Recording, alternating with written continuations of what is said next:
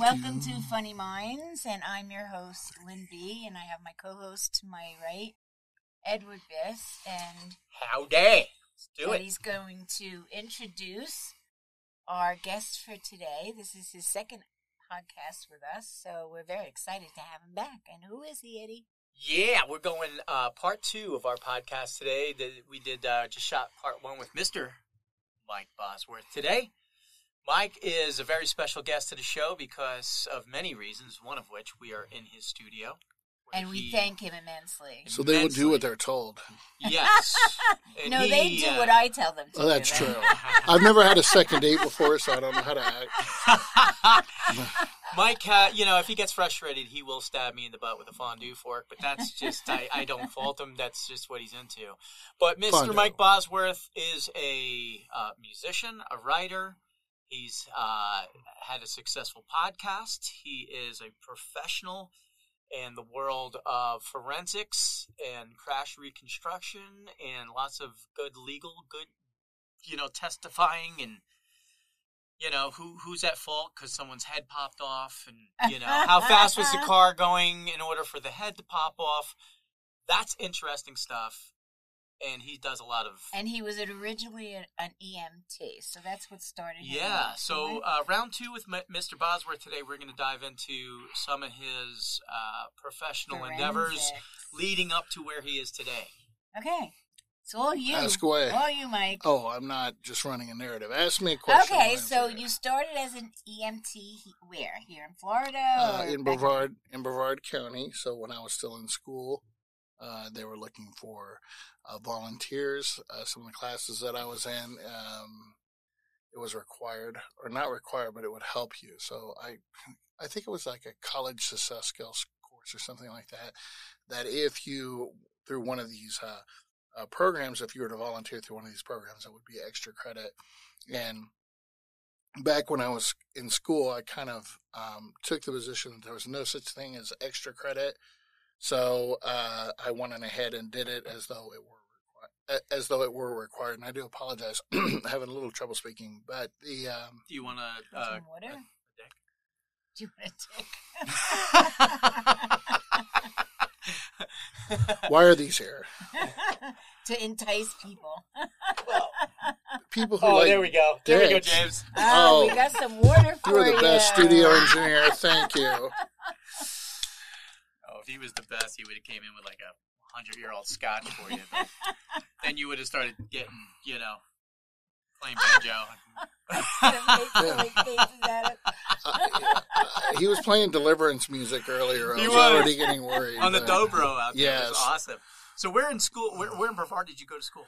I went to Brevard Community College. I believe it's called Eastern College now. But at that time, I kind of started school late. I was 26 years old. I got sick of working in construction, and it wasn't necessarily that the money was bad, but it kind of ebbed and flowed. So I wanted to get something that was a little bit more consistent, and I went in on a 2+2. So my degrees, both my bachelor's and master's, both are from the University of Florida, but Florida, a lot of people know this. Yeah, Gator. So I'm a Gator. Awesome.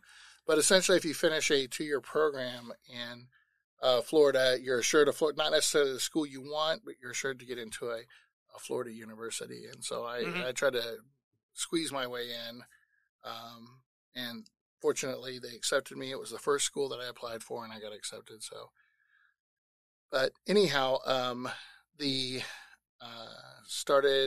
went and got all the training. So we did BLS, which is basic life support, advanced life support. Packaging is what they call it, how you transport people. Well, now if they were obviously dead, now that's a story if you want to talk about that. I can't wait to get to those. So do you want me to go to that? Well, and you're dealing with, my mother was a LPN at one point. Yes, I first started out going to nursing school, yes, and worked in a hospital and decided this is not for me and went back to college. I decided it was not for me either. Mm-hmm. It was, I had a really nasty MVA on I-95, and it completely took it out of me. Really? So, yes. Even though years later, this would be part of what I do, I've kind of had to get adjusted to it, but we had actually picked up people, usually embarrassed because they were having some kind of panic attack or something like that, and then we took them to the hospital, and it was essentially a panic attack, just people really stressed out and wound up. The first time that it wasn't my first MVA, but that level of MVA, I had a panic attack. So I had a sense of what that actually meant because I could not breathe. I could not orient myself. My paramedic realized that something was wrong with me. And so she's like, well, just go ahead and just go out and keep people away from the scene. And then she came back over and she's like, are you okay? And I said, I don't know. I don't know what's going on. What's wrong with me? She's like, why don't you get in the ambulance? And so I went and got inside, and then everything happened, which I felt really bad because everybody's having to do the work. And I was supposed to be there, but I just couldn't get my bearings. It was weird. Right. But the people that were involved, well, it was one person actually. It was very obvious she was not going to make it. And so so we didn't have to transport her, which is good. And they called another company called Coastal. And Coastal are some of the most interesting people I've ever met. They kind of do all the cleanup. They kind of exist doing the things that nobody wants to do. Okay. Yeah, I understand. Yeah. But they love their job. Mm-hmm. And so talking to these guys, you're just like, wow, because they tell their stories. And and they have some great stories. Yeah. Well, they were telling me, I'm like sitting here mildly horrified, and they're talking about somebody that was electrocuted, and as they were trying to slide him into the bag, the skin kept coming off. I'm like, and they're laughing, and they're just absolutely loving it. Hey, listen, it's got to take a special breed. That's how we were in nursing school. We'd go to a diner, and we'd be talking about all these horrific things, not even paying attention to the fact that people were starting to leave their seats because we're not even thinking. Like, to us, this was normal. Yeah. But to other people, it's not normal. No. No. Especially when you're eating. Well, especially when yeah, that's disco fries. Don't mess with my disco fries. But that's, if anything's going to do it to you, and panic attacks are no joke. Obviously, I've had them. They are no joke until you have one because you think you're having a heart attack. But I was convinced I was having a heart attack. Like, I was just like, that's it. This is it. But it's better that you found out early, that you couldn't deal with this. It's such a weird life. I mean, like, everybody involved, like, we would get an accident. So if somebody gets hit by a car and they end up with a femur break, which is kind of an unusual break, and they would put them in a hair traction splint. And so these people would be in miserable pain. It was obvious, just screaming, upset. And they put them in the hair traction splint, and you tighten it up. And what it does, it pulls the bone. Mm-hmm. And then you can overlap them to basically put them where they're supposed to be as you transport them. And the level of relief just immediately, like, this is the greatest thing in the world. So that was something I learned. But the reason I bring it up is, like, surgeons and stuff, they would tell stories like somebody's missing this section. They're having to put the femur back together. And so they would position the leg in unusual just because they thought it was funny. Yeah. It's like, throw his leg over his chest while you're waiting to get People really should not know what goes on in the operating room. They should not know what's going on. Or they'll never want to be operated on. Another one, I'm sitting there, and the paramedics and the police are all together, and they're reading the suicide note from this guy. And well, he's not dead. He took a bunch of drugs, and because I spoke to the doctor said, I said he's going to make it, and he's like, maybe 50-50. He goes, but usually they'll find a way to make it work. And it was like the saddest thing, but the suicide note, so he's reading it and he's like apologizing to his mom and everything. But he was talking about his cat. So the biggest deal that was going on in his life was his cat, and that whoever had to take care of the cat, and there was this whole list of instructions, and he was making such a fuss, it was funny. And so they were laughing, and I'm sitting there horrified, and the paramedic goes, he's watching me. He's this... what's this barbershop singer? So he's one of like four people. Quartet? A barbershop quartet. Yeah, and he was really, really good, really cool guy. Yes, thank you. But he saw what was going on with me, and he just really quickly is like, look, dude, if you take this stuff serious at all, it'll burn you up. And he's like, and I'm like, okay, so, and that actually helped to kind of realize you need to keep a level of separation from reality and what it is that you're dealing with, or I guess what you're dealing with in the moment and how it can possibly affect you. So you try to create that separation between the way that it would normally affect anyways. But well, you can't sympathize, you have to empathize. Yeah. You know, and just be totally outside of yourself. And, you know, people don't get the correlation between that. But you have to. If you're going to stay in that type of career, nurses, doctors, aides, EMTs, lab assistants, whoever you're going to be in the medical profession, you've got to just remove yourself from all of that. And seriously, bless these people. It's like, this is going to be the most depressing episode you guys have ever made. So, no, but interesting. No, welcome to the darkness. It's very interesting. So you went from an EMT, and how long were you an EMT?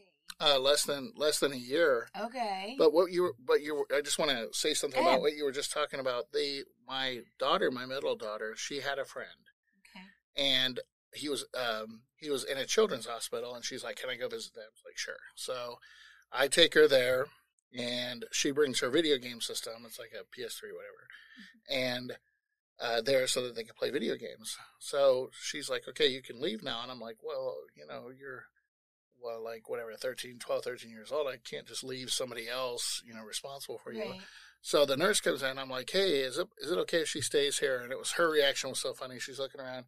"You mean you want a child to stay here?" It's like, She's like, "No, it's perfectly fine." So I left her there. When I came back, the kid's mom was there. Anyways, you know, it's they're talking about some procedure he's got to get done, and he's like, "Yeah, that should give us a little bit more time." And I was like, "A little bit more time for what?" And he's like, "You know." And I'm like, and I look over at his mom and I said, "Is he like really, really sick?" She's like, "Yeah." She goes, "We should get 6 months or whatever." And I'm like, "Ooh, wow." You know, the kind of the realization, like whatever I was complaining about before, meant absolutely nothing. But I realized one thing: the nurses, like the people you're talking about, the medical staff, they deal with all of that, and they get to know these people. And like I've met people that are like, "Oh, well, my dad's sick; he's in the hospital," but I don't remember him that way. I want to remember him when he was alive and he was full of energy.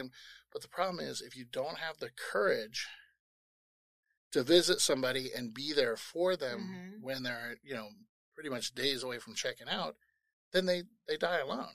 And it's virtually, yes. And so these nurses that stay with these children, even though it's going to rip their heart out, I mean, guaranteed, but they do what they have to do. That is a kind of strength that I don't even understand. It's beyond conception for a lot of people. Yeah.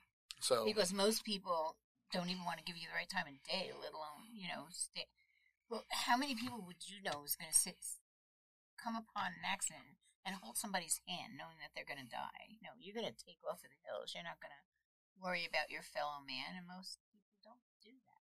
Most, but I do have several, you know, I've done probably over 1,000 car crashes. Yeah. And every once in a while, it's exactly what you just said. There's somebody that'll just hang out with them until they're gone so they don't die alone. I would do that. Yeah. I mean, one time I stopped in the middle of the street because this poor lady, she had a cane. She wasn't that old, but she was having trouble trying to get off the curb to step down. I guess she was afraid she was going to fall. So I just stopped in the middle of the street. I said to my daughter, "Get out of the car and go help that lady across the street, and I'll pull over to the side." Because everybody's going by, everybody's watching her. Nobody would stop and help this poor woman, which is terrible. I mean, and we as you know, human beings should really worry about helping our fellow man. And that's what it's all about, you know. Yep, that's the Boy Scout thing there. Yeah. They deserve a lot of credit. Absolutely. And especially during COVID, my God. I mean, you know, the medical profession really went above and beyond. Especially when you don't, you know, you're getting tossed into something, you really kind of clueless. You know, it's just like, get there, deal with it. You know, we'll figure out the rest later. You know, it's kind of a tough position to be in, especially when you're putting yourself in harm's way, because no one knew really totally much what it was really going to be like. I mean, you never know. I mean, it could have wiped out a good portion of your medical establishment if it was something like that, you know. But still, they did it, just like the firemen and cops and everybody that runs into buildings and all that. You know, they call it heroic. It's that's an understatement. I mean, you're giving your life, so it's crazy. So you spent a year, and from there you went on to learn how to do this forensic work? Oh, well, the two are actually completely unrelated. So Oh, okay. A guy named Dr. Eric Carey, one of the very, very brilliant, he's a professor at the University of Florida, very brilliant engineer. I believe, and I may not have this correct, but he was one of the design engineers for fuel induction into the Pratt & Whitney F-22 Raptor motors. Oh, anyways, Whitney. Yeah. We made pieces for them. Oh, there you go. My company, yeah. Really? Yeah. That's right, TechCast. That's right. Okay. So I thought you were joking. No. See, they're smarter than you gave her credit for. I know. Okay. So he had recommended me because I did really well in school. So even though I was, yeah, Lie to so, me. but I finished like in the top 2%. Sorry, I can't speak though. There you go. Of ABET accredited engineers, and then and then became an inductee into the Order of the Engineer. All this other crap. But anyway, all right. well, the thing is when you look at me, I don't look like a typical high functioning, in that. Anyways, You look like a murderous Lane Staley. Exactly, and that's what I was shooting for. But I got a lot of great opportunity from the people that. So, it's like judging a book by its cover, right? Like Right. when you first get connected with somebody, and they may, whatever, wrinkle their nose at you or whatever, and then you have to kind of win them over. But all my professors were won over. We're in the classroom and we're doing the interaction and answering questions, and they see the performance on my on schoolwork and stuff like that. And I don't mean to. I'm not bragging at all. Maybe, well, I guess I am. But the point is that the professors would go out of their way to create opportunities for me, and this happened twice, which is what led me to the field that I'm working at now. The first one was Dr. Eric Carey. He had recommended me for FSRI, which is a Florida Space Research Institute in Brevard County at NASA. At that time, it was being changed to Spaceport, Florida. And these are the years before Elon Musk. Anyways, went and worked there, worked at NASA, had access to everything. I could walk around That's gotta be cool as hell. Yeah, down at the launch ports and then the space station itself. They had the sticky floor when you walked in to pull dust off your feet, and you could touch those and meet people from all over the world and that sort of thing. That's gotta be cool. Yeah, no, that was cool. Yep, I did that. I mean, very few people ever get to see anything like that. Right. Well, the people, like if you were a visitor to NASA, they had a hallway and it had blast-proof glass, and you would look through a window, maybe about 6 inches tall, and you could look at everything that I was seeing being inside the room back then. But and then I was an instructor at the University of Florida. I did 3D drafting, so I go back there after NASA, and another professor, his name was Gary Matthews. They needed a recommendation for somebody to do a graphic. It was actually a video, so an animation for a murder case that was on court TV. And I didn't know anything about any of this, but he's like, Dr. Matthews was called by a previous professor at the University of Florida and said, hey, I need the best animator you have. Nowadays, there's great animation software. But back then, this was around 2001, there really wasn't, at least not accessible to the everyday guy. And so I created a 3D model of the scene, and then basically took frames from the 3D model and strung them together at 15 frames per second, created this animation. It worked really well, but it was weird because I saw, so the animation came off of my computer. I actually used my cousin's computer because it was much higher powered than the one that I had. And then I'm looking at it, a half hour later, and it's on television. Well, when that was done, the person that had hired me on that to do that project said, hey, you are like really good at this. Would you like to continue doing this? And he's like, what are you doing? And I said, well, I'm teaching at the University of Florida. He's like, how much they pay you? It's like $15 an hour. He's like, I'll give you $64 if you leave today. Wow. So I called Dr. Matt, which I'd never heard of 64 an hour. Never. Never. Love you. Which I wouldn't even work at all for that price now, which is what's funny. But at the time, that was... So I went and talked to my professor, Dr. Matthew, who he was my boss for the teaching gig. And I said... I told him what was going on and, the pay raise and what I was going to be doing. And he's like, are they hiring? And he goes... Can I get in exactly. on this gig? He said, he goes, I really hate to lose you and I'm going to be very disappointed and upset. He goes, but I know what I would do.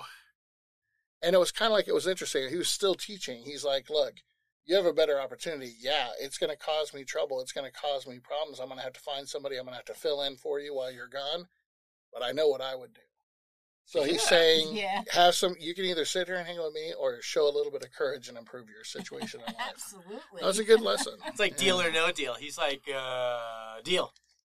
Yep. Yeah. Ding, ding, Deal. ding, ding, ding, ding. Have a career. Have your own career. So everybody's left now. They're sick of the boring Mike story. So all right. So you started doing this, and on an average, how often do you have to go? What do you do? Like piece together something after the fact, or they call you when the accident actually happens? Well, I have that has actually happened before. So I've kind of bifurcated my life into product and premises liability or car crash reconstruction. The first few years that I did car crash reconstruction, I got one, and I don't want to mention it. Okay, that's fine. But I got one. It was a young girl. She had gone to see the movie Ocean's 11. I went there with her friends. She gets stopped. The cops are trying to. There's a police chase. Police officers on one road. He puts down stop sticks, tells her to stop next to the stop sticks. I guess I don't really know what the motive was to have her stop in the middle of the road, but the point is that car that they were chasing did end up behind her and destroyed her car. And it was smashed all the way up to the back seat, and it killed her, like right on the spot. But her father, well, like I said, I won't say names, but you can look up pursuitwatch.org. So he started this whole organization about.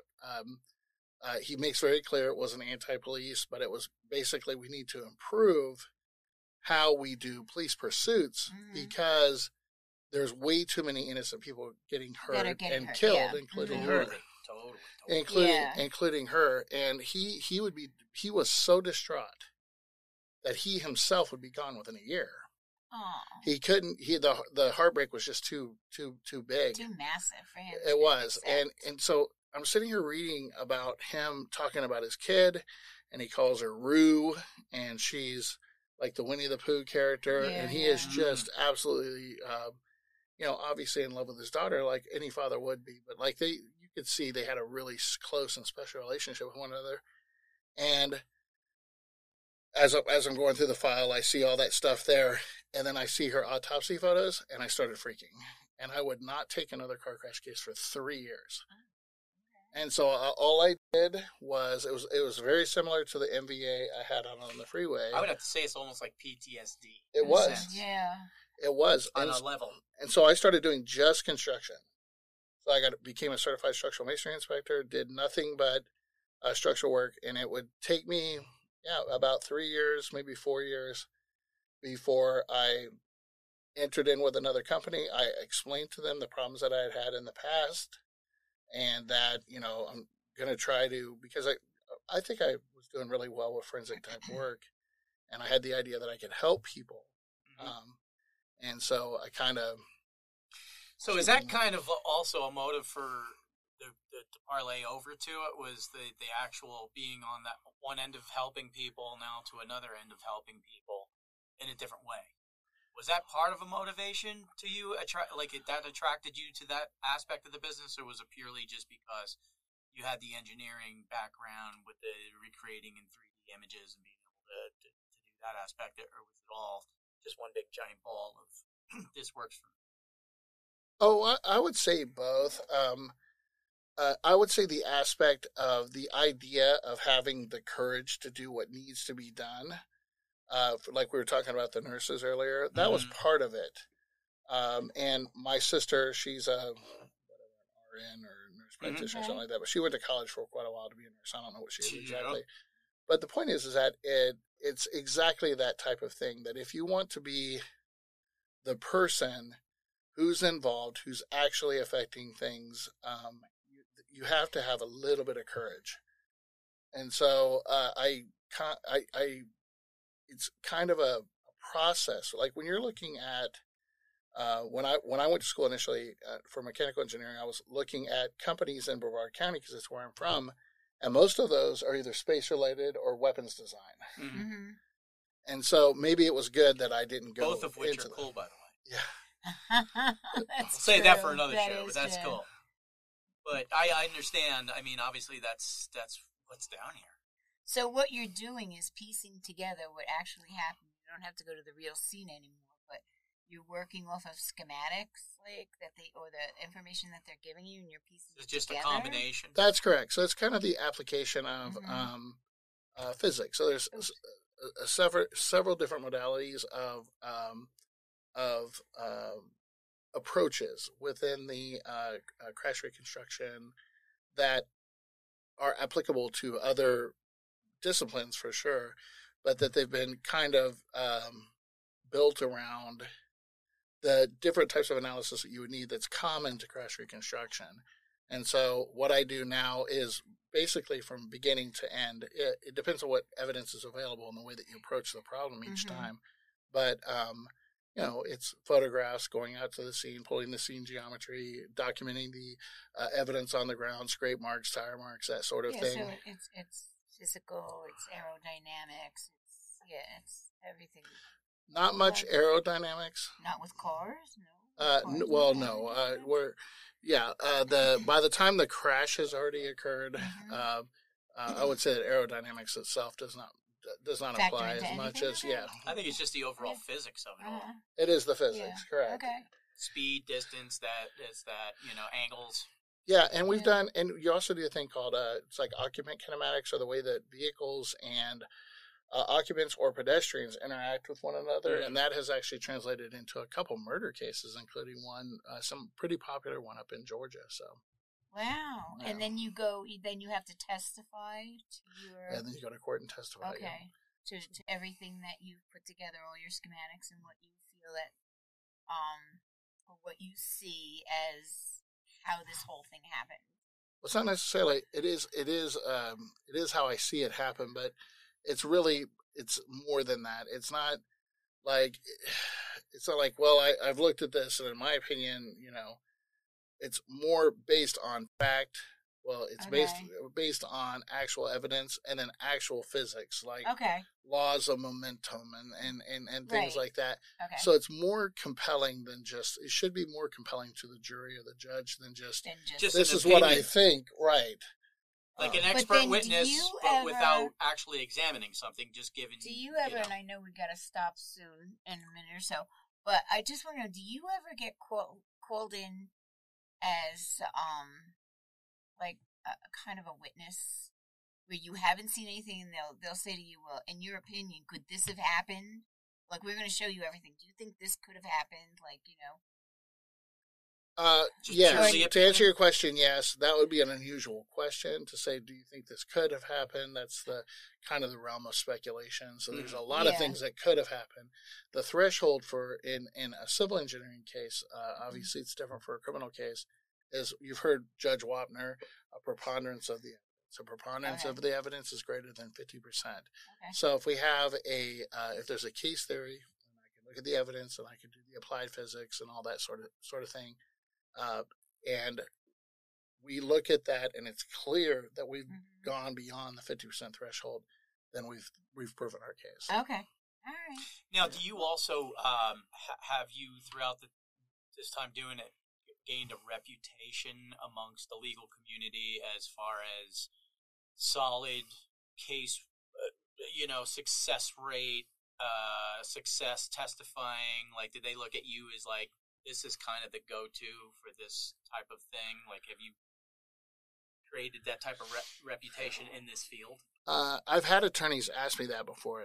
As far as my success rate, how many cases have you won? Well, first of all, I don't win any cases. I present an opinion. I will not take a case in which they tell me what to do, and I don't provide them that type of information. I'm not going to pimp myself based on my reputation. But I do know from a couple of attorneys that my reputation in a general sense is as a straight shooter. Okay. So. Well, awesome. Unfortunately, I could I could listen to this all day long. Yeah, there's a lot more that I hope would they like can, to understand. Yeah, I know. Yeah, well, if they want to learn something. I thought it was extremely interesting. You can only talk about dicks for so long. And you have to talk about dead bodies. I think what you do is told you it's going to be the most depressing story. Sorry, I don't think it was depressing at all. I love it. I think it was very, very informative, and I enjoyed it. And I enjoyed having you on. And again, I thank you for allowing us to be in this space. And I'm going to say to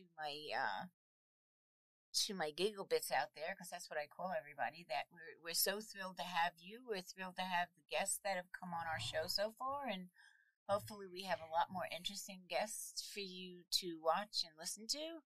And don't forget our donated organizations, or to make donations to the organizations that we're talking about here, which is breast cancer and St. Jude's Children's Hospital. Give us a thumbs up, donate. You'll see on our website, funnyminds.com or funnyminds.podbean.com. You'll see what we're doing, who's going to be on future shows, and we're just looking to do a lot of fun things in the future. So thank you very much for being with us today. And how do we find Mike? Where are you at? Oh yes, I'm on Bush Boulevard. My company's Exigent Engineering, so. Okay. EESRF.com if you want to look it up. And the musical project is?